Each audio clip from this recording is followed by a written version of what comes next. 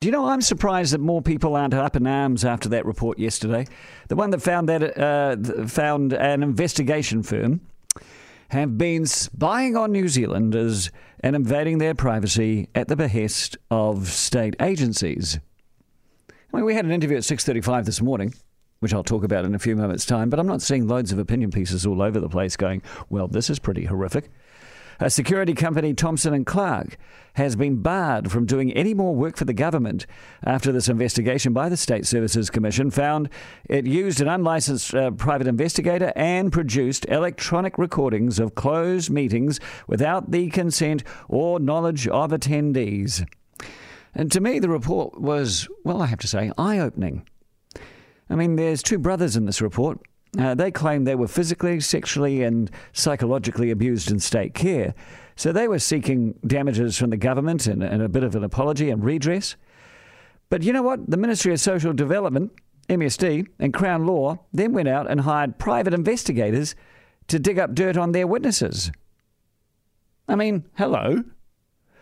An entire government department, MB, has been found to have completely abandoned impartiality and become politicised. An entire government department has been politicised and has impartiality. The report reveals Thomson & Clarke also invaded the privacy of political parties like the Greens and Mana. They also got into various iwi groups around the country, and they had a good old peer into Greenpeace. The report says it is concerned that Thomson & Clarke investigated so-called issue-motivated groups under the excuse that they raise security concerns. But then, of course, they stepped over the mark into information mining. And most disturbingly of all, they invaded the closed meetings of Christchurch earthquake victims to mine information for Southern Response, the government's insurance agency.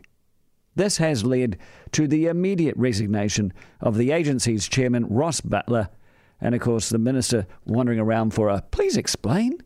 What the hell are you doing?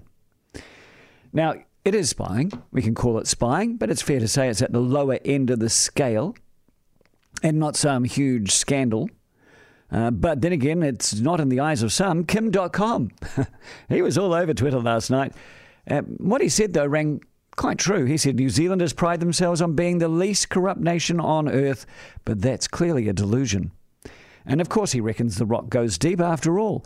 The government spy agency, GCSB, was found to have illegally spied on him and they retrospectively changed the law. You know, on the face of it, state agencies hiring private investigators to spy on New Zealand citizens who are going about their lawful business just sounds awful. But my real concern is how it demonstrates the deep polarity that exists in our society these days. The contest of ideas has grown so vicious. You know, if we're not for something, then we're against it. If you're not for what I think, then you're my enemy. If you're not a righty, then you're obviously a lefty. If you're not a lefty, you're a righty. And we'll do anything to defeat our so-called enemies. And in doing so, I think we're losing some perspective. You see it all over the place. We saw it in Jamie Lee Ross's leaks of basically banal information, but he thought it was the scandal of the century.